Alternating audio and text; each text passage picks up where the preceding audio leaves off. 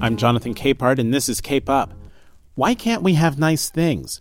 That's the central question posed by Heather McGhee in her book, The Sum of Us, What Racism Costs Everyone and How We Can Prosper Together. One of those nice things was big municipal swimming pools, water wonderlands that were segregated until blacks gained admittance. When the civil rights movement empowered Black families to say, hey, those are our tax dollars too. We want our kids to swim too. White controlled governments faced a choice, and many of them opted to drain their public swimming pools rather than integrate them. Crazy, right? But it's a metaphor for so much of our public policy since the 1960s.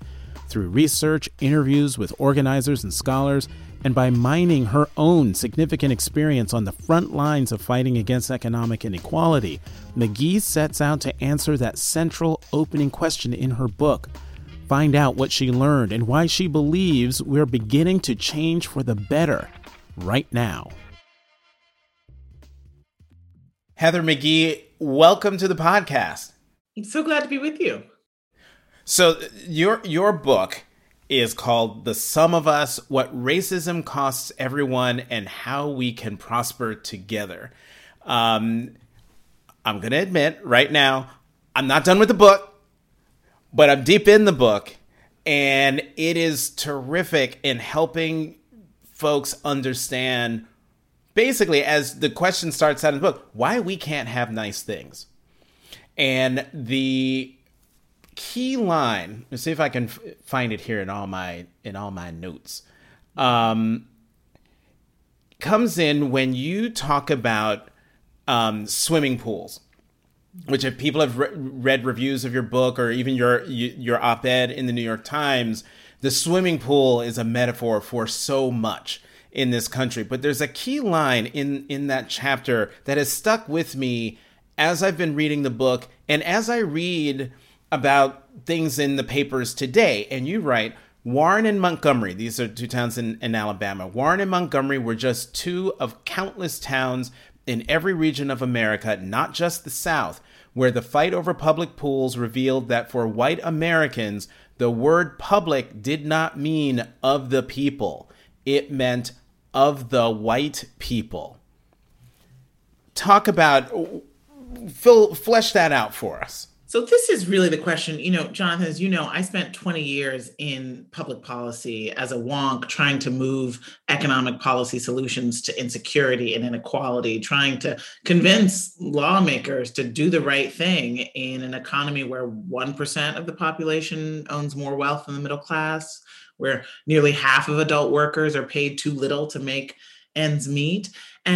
And it just felt like I was hitting an iceberg and I didn't know how deep it was. And so I kind of suited up and went diving, right? I wanted to see. I left my job at Demos.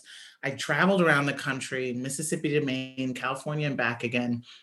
And for me, what ended up becoming so crystal clear was that in ways that we had not yet tallied, racism was having an economic cost to our society for everyone.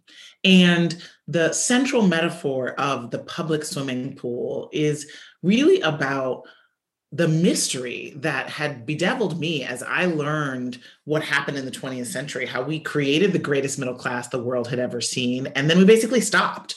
We sort of turned on a dime, relatively speaking, away from the progressive policies that made the sort of mid-century world-leading high standard of life in America. That was for a white middle class, right? 90% of the country was white. And so many, virtually all of the public investments and policies that helped build up that white middle class were exclusionary, were segregated whites only. And that includes these public pools, these grand resort style swimming pools, which, it's not the same thing as being left out of the housing market or the, wage and overtime laws, but it's a small thing that was nonetheless emblematic of the sort of government commitment to a high quality of life, to the American dream. And in many places across the country, in fact, you mentioned Warren and Montgomery. Montgomery is obviously Alabama, but Warren is in Ohio. Oh, right? Happening in Yeah. And this is happening, all over the country, in the West, the Northeast, the Midwest, where these pools were segregated. And when the civil rights movement empowered Black families to say, hey, those are our tax dollars too. We want our kids to swim too. White controlled governments faced a choice, and many of them opted to drain their public swimming pools rather than integrate them. And that meant that what was once a public good, these grand resort style pools, of which there were nearly 2,000 in the country, became a private luxury, right? So you had backyard swimming pools and private members only swim clubs. In the DC area, over 100 were formed in the wake of pool integration in the DMV. And that story of really the white majority turning its back on the formula that had created the middle class because of racism is the story that more than anything helps explain how we went from the New Deal era on the crucible of the civil rights movement, right? The crucible of the party of the New Deal, the Democrats, turning also into the party of civil rights, then losing the majority of the white vote after Lyndon Johnson for every single presidential cycle since then. And the ensuing sort of propped up majority on the right wing, the ensuing propped up voter base of the right wing has changed the economic rules to make it harder for families to make ends meet, white, Black, and brown. And the key thing in your argument is the zero-sum paradigm. Mm-hmm. So talk about that. So this is this idea, I'm a numbers person. I am used to working on issues like student debt and regulation of the credit markets and wages and labor law. And yet when I set out on the journey to write The Sum of Us, I started calling experts in social psychology, in public opinion, in sociology.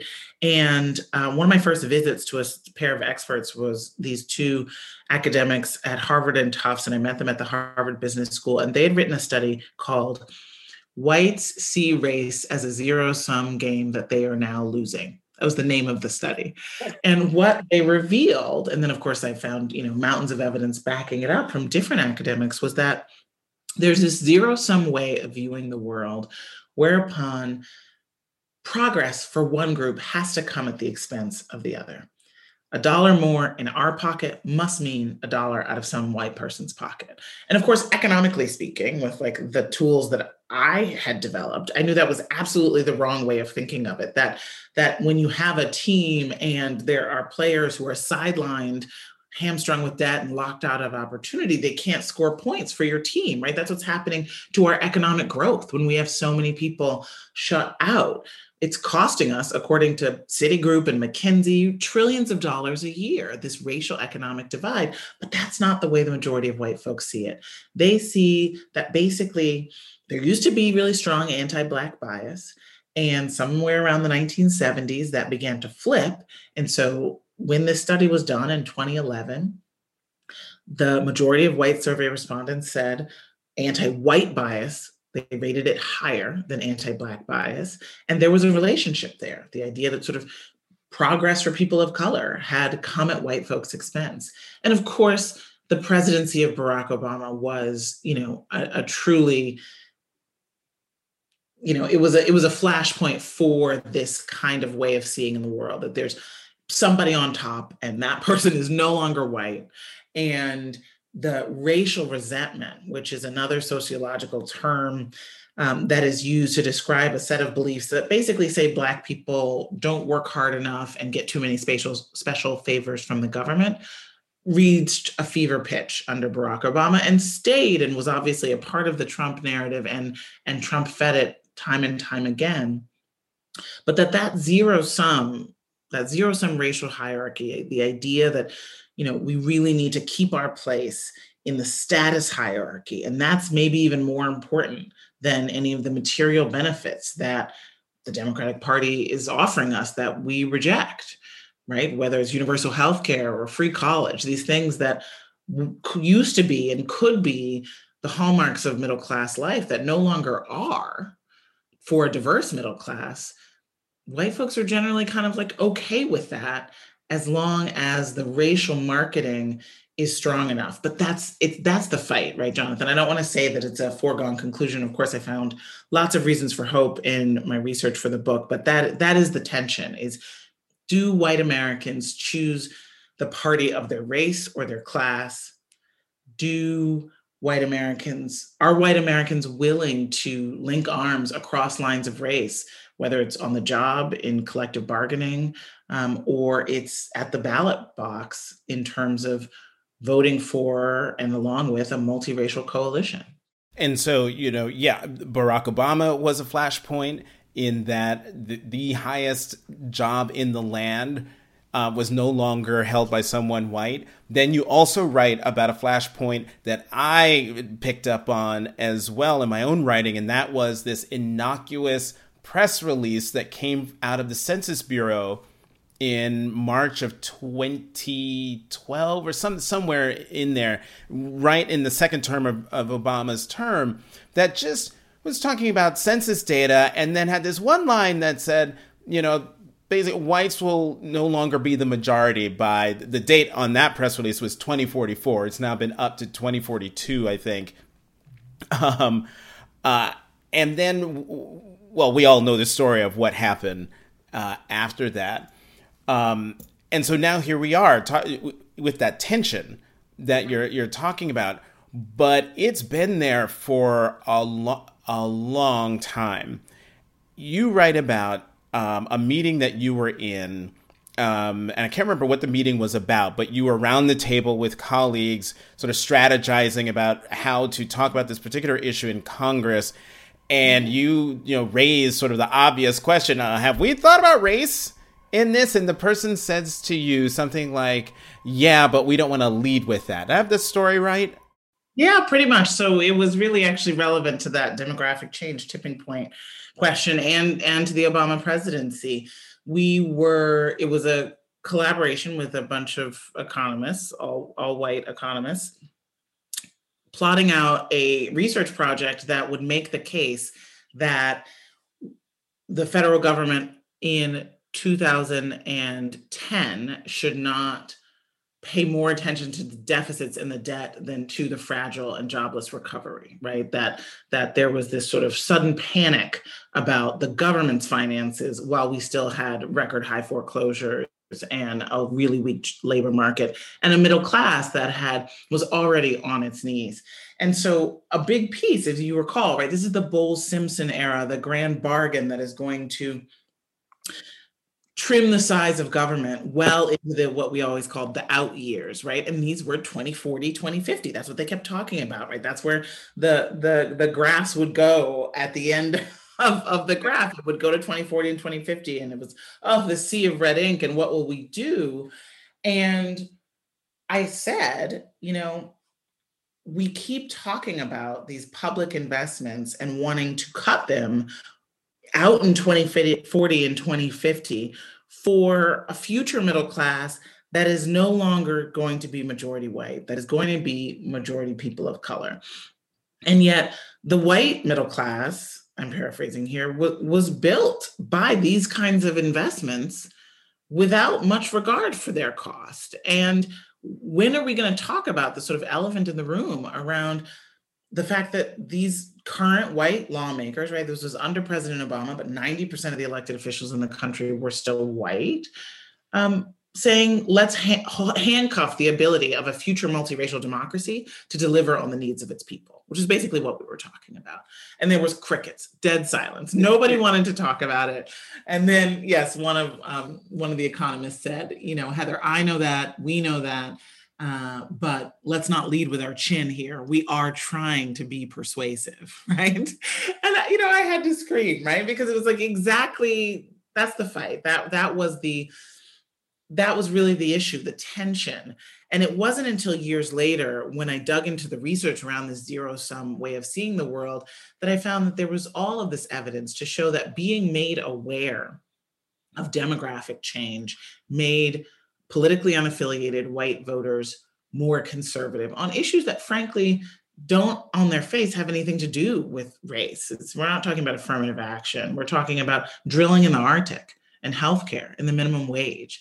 And it was sort of this sense that, like, They know what it's like to be a minority, or they've seen what it is to be a minority in America. They don't want any part of it. And so they want to kind of extract all the resources, even literally from the Arctic, before while the getting is still good. And what's so poignant and painful for me about seeing that expressed, in survey data, but also in conversations I had with people across the country, was that's not the way people of color see this country. And that's not our goal, right? Even in that first survey, white people see racism as a zero-sum game, progress for people of color coming at white folks' expense. We don't see it that way. We don't see that our progress has to come at white folks' expense. And in fact, as I write in the book, chapter after chapter, I go through issues of healthcare, of college debt, of public education and other kinds of public investments in goods, of climate change. I look back on the financial crisis, and all of this,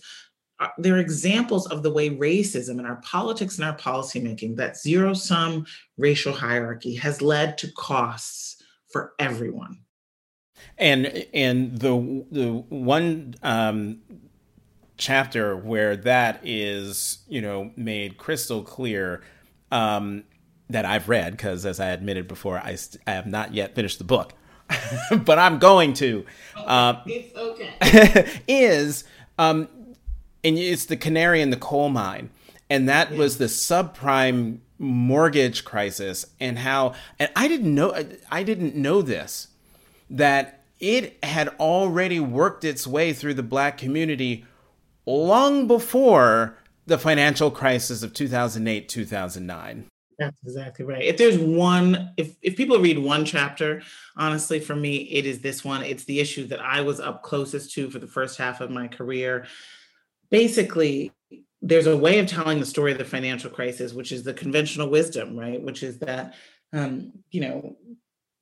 people stretched and bought houses they shouldn't have. Lenders were too generous, and that was the formula. That's what happened, right? But what actually happened was that after generations of being deliberately and explicitly by the federal government excluded from owning property, Black Americans were able to get a toehold in the American dream. And those were the neighborhoods that the newly deregulated lenders targeted first with this new kind of mortgage loan, not the 30-year fixed rate, but the subprime loan. And the subprime meant simply that it was supposed to go to people who had less than subprime credit scores. And so the idea was, okay, lenders can price for the extra risk of lending to these not good people with shaky credit.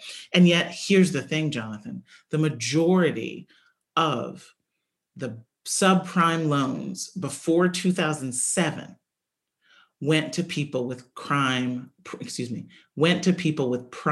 credit histories who should have qualified for a prime loan. The rationale wasn't the riskiness of the borrower. It was just about how much the lenders could sell, how high a rate they could get someone to agree to, how many hidden fees they could shove into the loan. And that was targeted and tested and honed first and foremost with Black and brown communities, who were the least protected, the least respected, the least represented by the people who had the power to stop it. And I saw that up front in the advocacy work that I was doing in the early 2000s. The chapter Ignoring the Canary tells the story of that concentrated targeting of aggressive marketing of subprime refinance loans. And they were refinances for existing homeowners largely, not people stretching to go into houses that they shouldn't have been able to afford. And then once the sort of mechanism was perfected, and once Wall Street saw how much money there was to be made, right? And I break down just how much more money you could get from charging someone 9% interest on a housing loan versus 5% or 4%. Then the wheels were off. And then there was the whole wider and whiter mortgage market for the taking.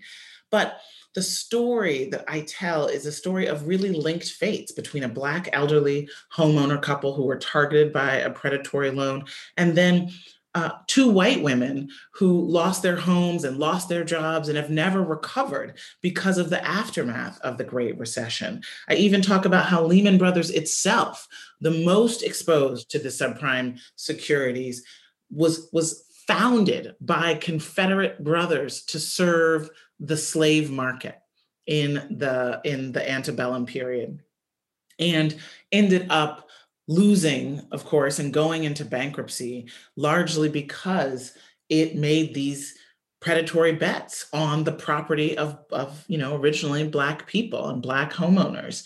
And the way basically that you really can't escape, racism likes to convince us that there's a profit side and a loss side, and it severs the tie of human empathy, right? So that it allows someone's greed to say, well, I'm just going to treat that person in an exploitative way and reap all the gains and the profits while they lose.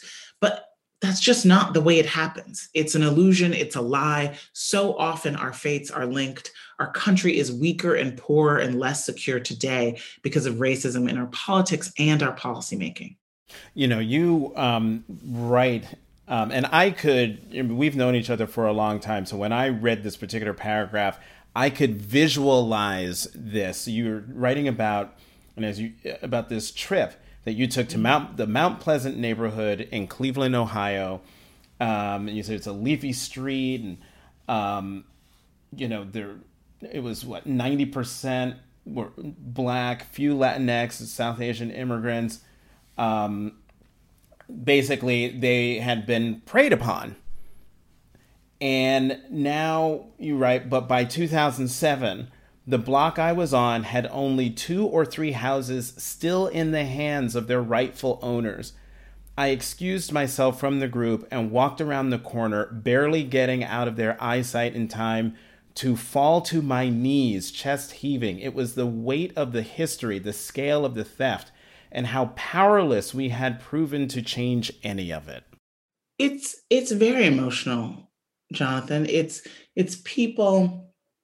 a people who were treated as property, being denied for generations the right to own property. Then finally, in just 2 generations from the Fair Housing Act, being able to get property and then having it just swindled out from under them by unchecked greed. Most of the big lenders would be fined later for blatantly discriminatory loans. Black and brown homeowners were 3 times as likely as white homeowners with the same credit histories to get these toxic subprime loans. And yet the narrative continues to blame the victim, right? Even so many of our friends in Democratic politics still talk about how the financial crisis was this sort of collective euphoria, this idea, this collective speculation, and people were getting out over their skis and basically sort of wanting too much when these Black homeowners were not wanting too much. They were wanting what they had long been denied, what this country will not flourish without ultimately giving them, right? Because we cannot go on like this, where we have the average Black family headed by a college graduate with less wealth than the average family that's white headed by a high school dropout, right? We can't keep going on with history showing up in our wallets in this way. We can't keep going on with this compounding interest on the debt of dreams deferred and denied. It's not in our national economic interest. And yet, as much as I make the case throughout the Sum of Us that racism has a cost for everyone, I can't stand here as the descendant of enslaved people and not share the emotion that I feel that racism always hits its target, right? First and worst, it's always us who bear the brunt. In fact, there was, and I should have written down the page number because it was here it is. The financial crisis hurt people of color first and worst, and yet the majority of the people it damaged were white. And that gets to the story, the harrowing story you told of the white woman. She was married. They were doing well. She was at a nonprofit in communications. They get divorced. The housing crisis hits. she loses her job. She goes into journalism. She's able to kind of eke it out. But then in the end, ends up living in a shed artist studio with no kitchen, no plumbing, nothing, behind someone else's house. Mm-hmm. Behind her pastor's house. Yeah. Right, that's right. As a result of all of this, as a way of showing that, one, the canary in the coal mines being the black families that went through it 10 years earlier, but then showing, as we all saw with the financial crisis, just the widespread wipeout that befell everyone.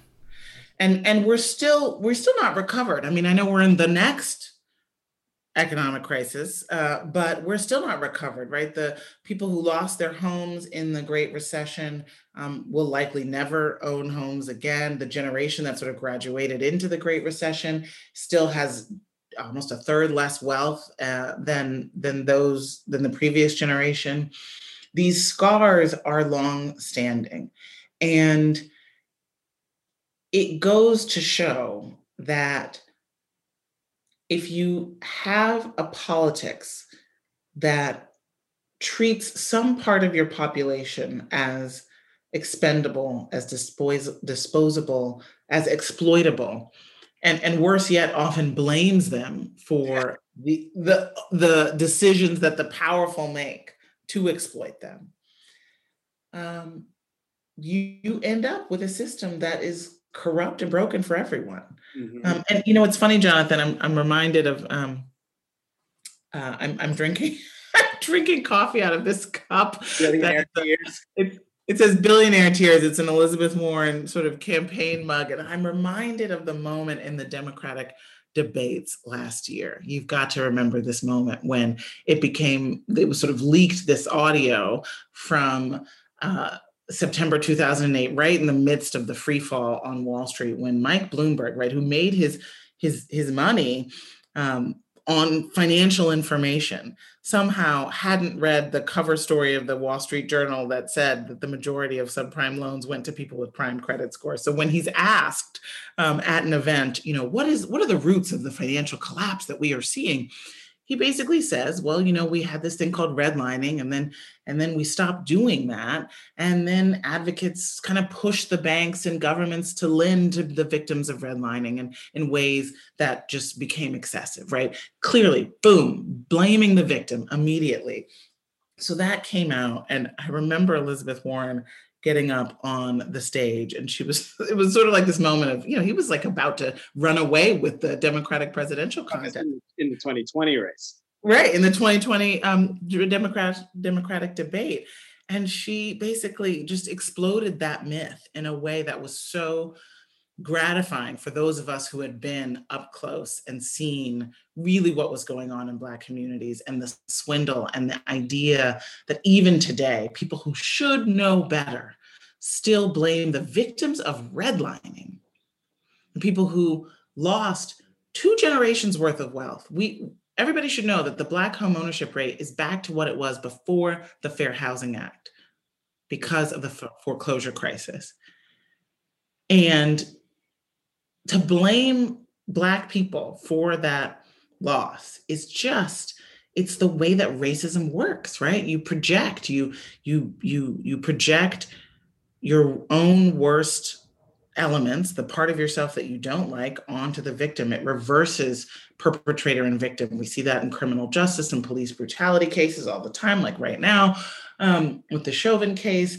We see it all the time. And that distorting means we don't see clearly. And it means we're liable to make the same mistakes again. I mean, you make a point of saying in that particular chapter that one of the crazy things about the sort of blaming the victim is that the banks made themselves out to be victims. These people forced us to give them these loans, which is like, that's not how this works. But the fact that mythology carries on is incredible. Okay, so you did say at the start of this conversation that there are silver linings, that you do see a path forward. So what does that path look like? So along my journey to write The Sum of Us, I kept coming across things that I began to call solidarity dividends. And that's the idea that there are these gains that we can unlock, but only by working together. And in our multiracial America, only by working together across lines of race. So, I tell the story of these workers in Mississippi whom the zero sum totally defeats, right? There's a union organizing drive at a car factory, and the white workers largely vote against it. There's this sense that if the black workers are for it, I'm against it. That's what one of the white workers told me the white worker mentality was. And yet then I also tell the story of Kansas City, where you have these fast food, lowest paid workers, in our economy, minimum wage workers, who are nonetheless able to find a way to come together. And I talked to this woman named Bridget, who is a white woman who had totally been raised in the sort of anti-immigrant, anti-Black narratives. And she said she never thought that anybody would pay her $15 an hour, right? And yet she went to the first organizing meeting in a basement, and this Latina woman stood up and described her own life, 3 kids, 2-bedroom apartment with bad plumbing. And Bridget said, I saw myself in her. And then she said, once she began to organize around the Fight for 15 and a union, she said, she told me, she said, the whole point of this movement is for white workers to realize that racism is bad for them too, because it keeps us divided from our Black and brown brothers and sisters. She said, now I know it's not an us versus them.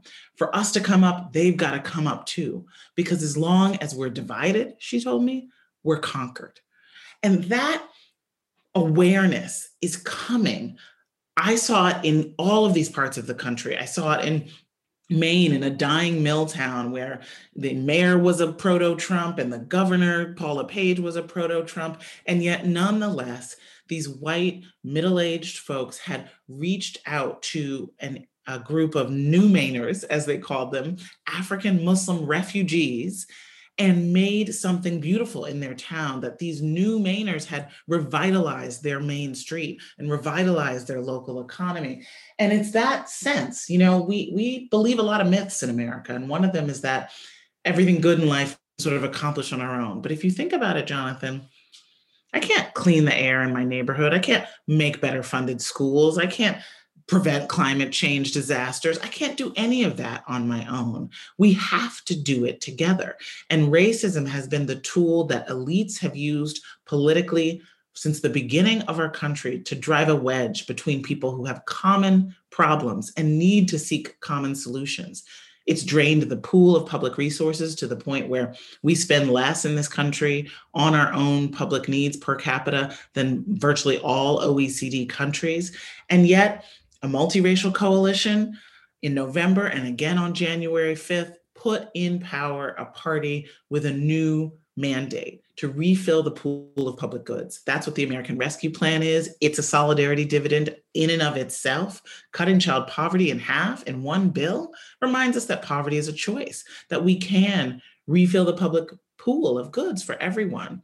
And obviously we're starting to see the American Jobs Plan and more roll out in a way that will finally invest in this country again. And despite the fact that our country is becoming more diverse, that doesn't mean we need to shortchange our people. I'm listening to you and I'm thinking, yeah, I see it. I see it all. But especially when it comes to the CARES Act and the American Rescue Plan and the Jobs Act that's coming, that there's this narrow window, and I keep thinking about the disconnect between the folks on the ground you're talking about, who are the future, and yet, as you said, the crazy governor in Maine and crazy state elected officials and federal officials, national Republicans who are standing in the way a lot of times of this progress. At what point does that disconnect disappear? Is that something that will disappear over time, a long time? Or do you see a wave that's truly building? And as we know, as waves build, they move faster, get taller and bigger, and get to shore a lot quicker. That's right. That's right. I will, no, I guess I haven't. Normally, I would say I've beat up on Republicans a lot in this conversation, but I actually haven't. I think I haven't mentioned them at all. But take the American Rescue Plan debate, right? This is something that was a super majority popular in the country, had something in it for every single American. And yet Republicans felt confident that they could uniformly vote against the help that this country desperately needed, including their own constituents. They used rhetoric like a representative from South Carolina, Republican Congresswoman, who said, I'm voting against this because Joe Biden is opening the border instead of opening schools. How is that taking care of our children, right? A direct zero sum, right? It's about them, those brown people, and not about us. They make the whole narrative that leads something between Democrats getting rid of Dr. Seuss, and once the bill is passed, the money's just going to Black farmers, right? And then they run to the border for these theatrics as if they care about migrant children, right? So it's very clear what their narrative framework is, the way that they want to try to hold together the majority of white voters under the Republican tent through white identity politics. That's their clear formula.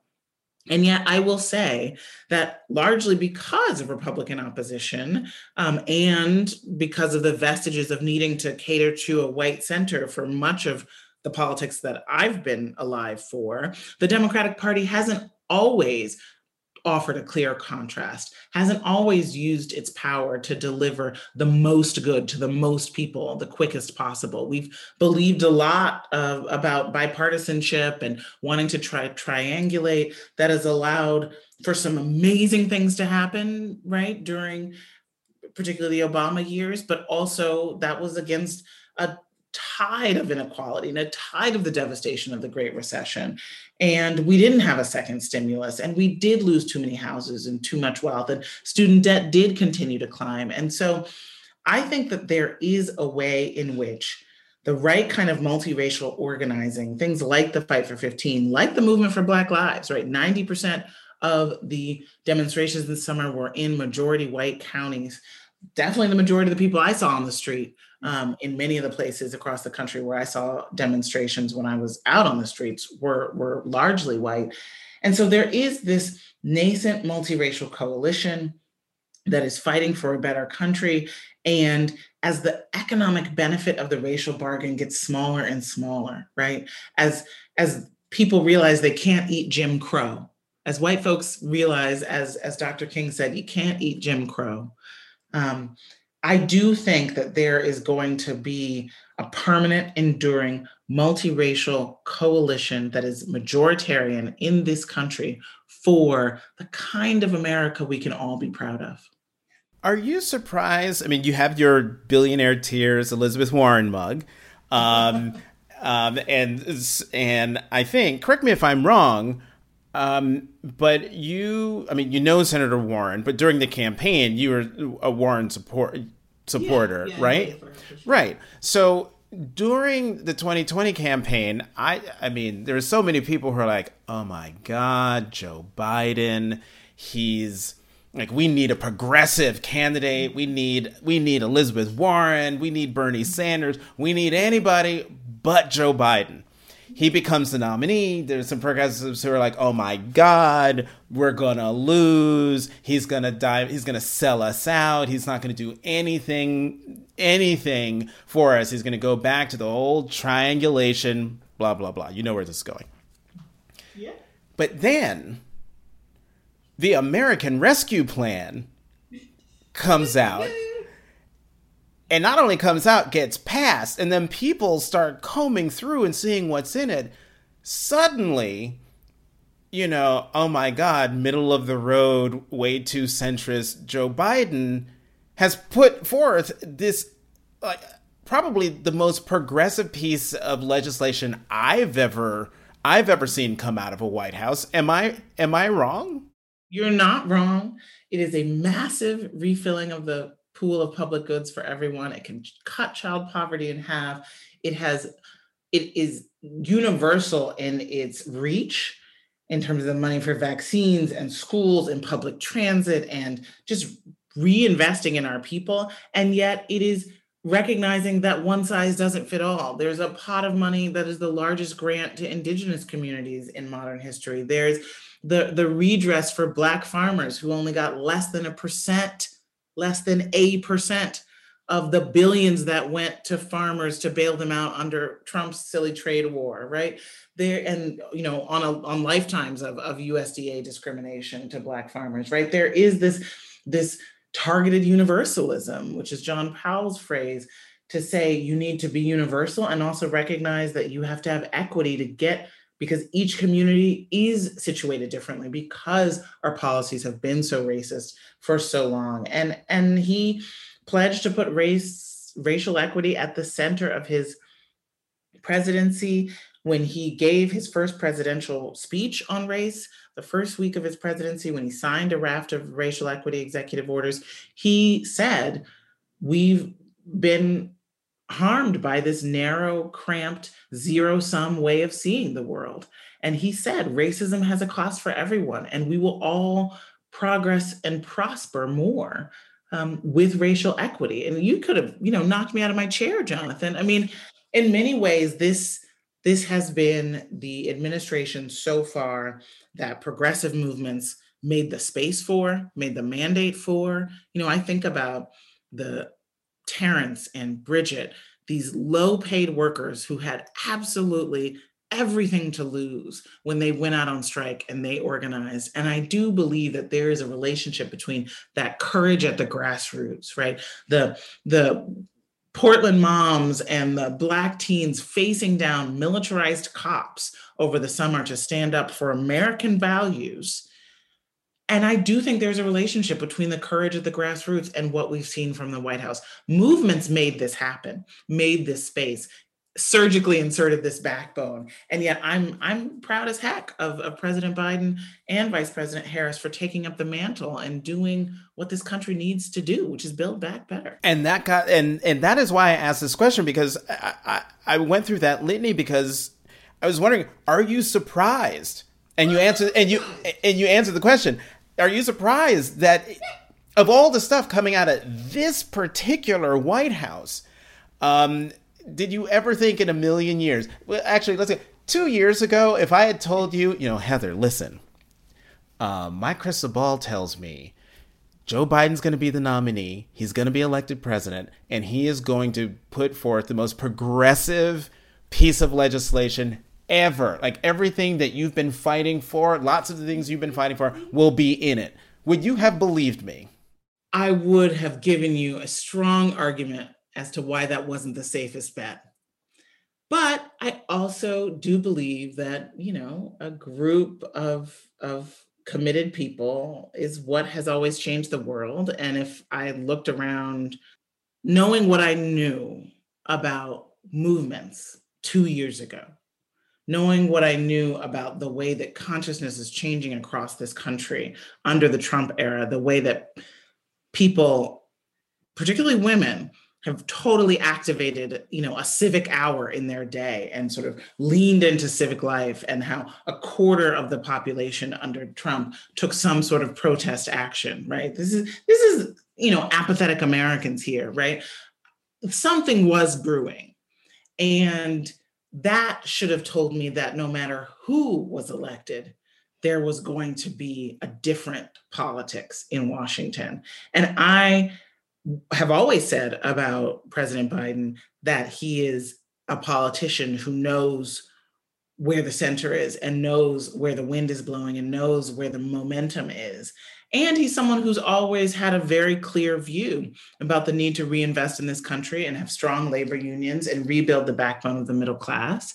And that middle class today is folks who are caring for our people, right? Is not just manufacturing, but it's also the care economy. And so he's smart enough, and he's partnered with Kamala Harris, who has always had this care economy piece at front and center. And they're building on the movement of domestic workers across the country who've been organized with the National Domestic Workers and others to realize that we have to recreate the formula that built the great American middle class. And we have to be updated for who is in today's middle class and aspiring middle class today. And it's not just white men in hard hats who are the sole breadwinners. Today, it's women, immigrants, people of color, young families saddled with debt. And the Democrats are being responsive and representative of who our people are today and doing the kind of basic sound investments that had bipartisan support in the 1940s. But we're doing them today for an American people who are more diverse, where there are more women taking leadership roles in our economy, and that is great for everyone. Heather McGhee, author of The Sum of Us, What Racism Costs Everyone and How We Can Prosper Together, former president of Demos, board chair of Color of Change. Thank you so much for coming on the podcast. Thank you, Jonathan, for all that you do. Thanks for listening to Cape Up. Tune in every Tuesday. You can find us on Apple Podcasts and Stitcher. And how about doing me a huge favor? Subscribe, rate, and review us. I'm Jonathan Capehart of The Washington Post. You can find me on Twitter at CapehartJ.